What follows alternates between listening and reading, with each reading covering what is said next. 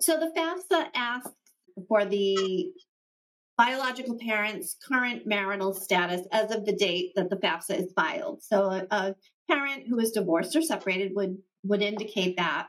And then when you get to the income information, if they filed as married, filing joint, or married, filing separate in 2019, for example, they shouldn't use the IRS data retrieval because that will be pulling in outdated data, so to speak. So I recommend that the custodial parent proceed in the income information and only put their portion of the family income earned in that tax year that's being asked for, in this case, 2019.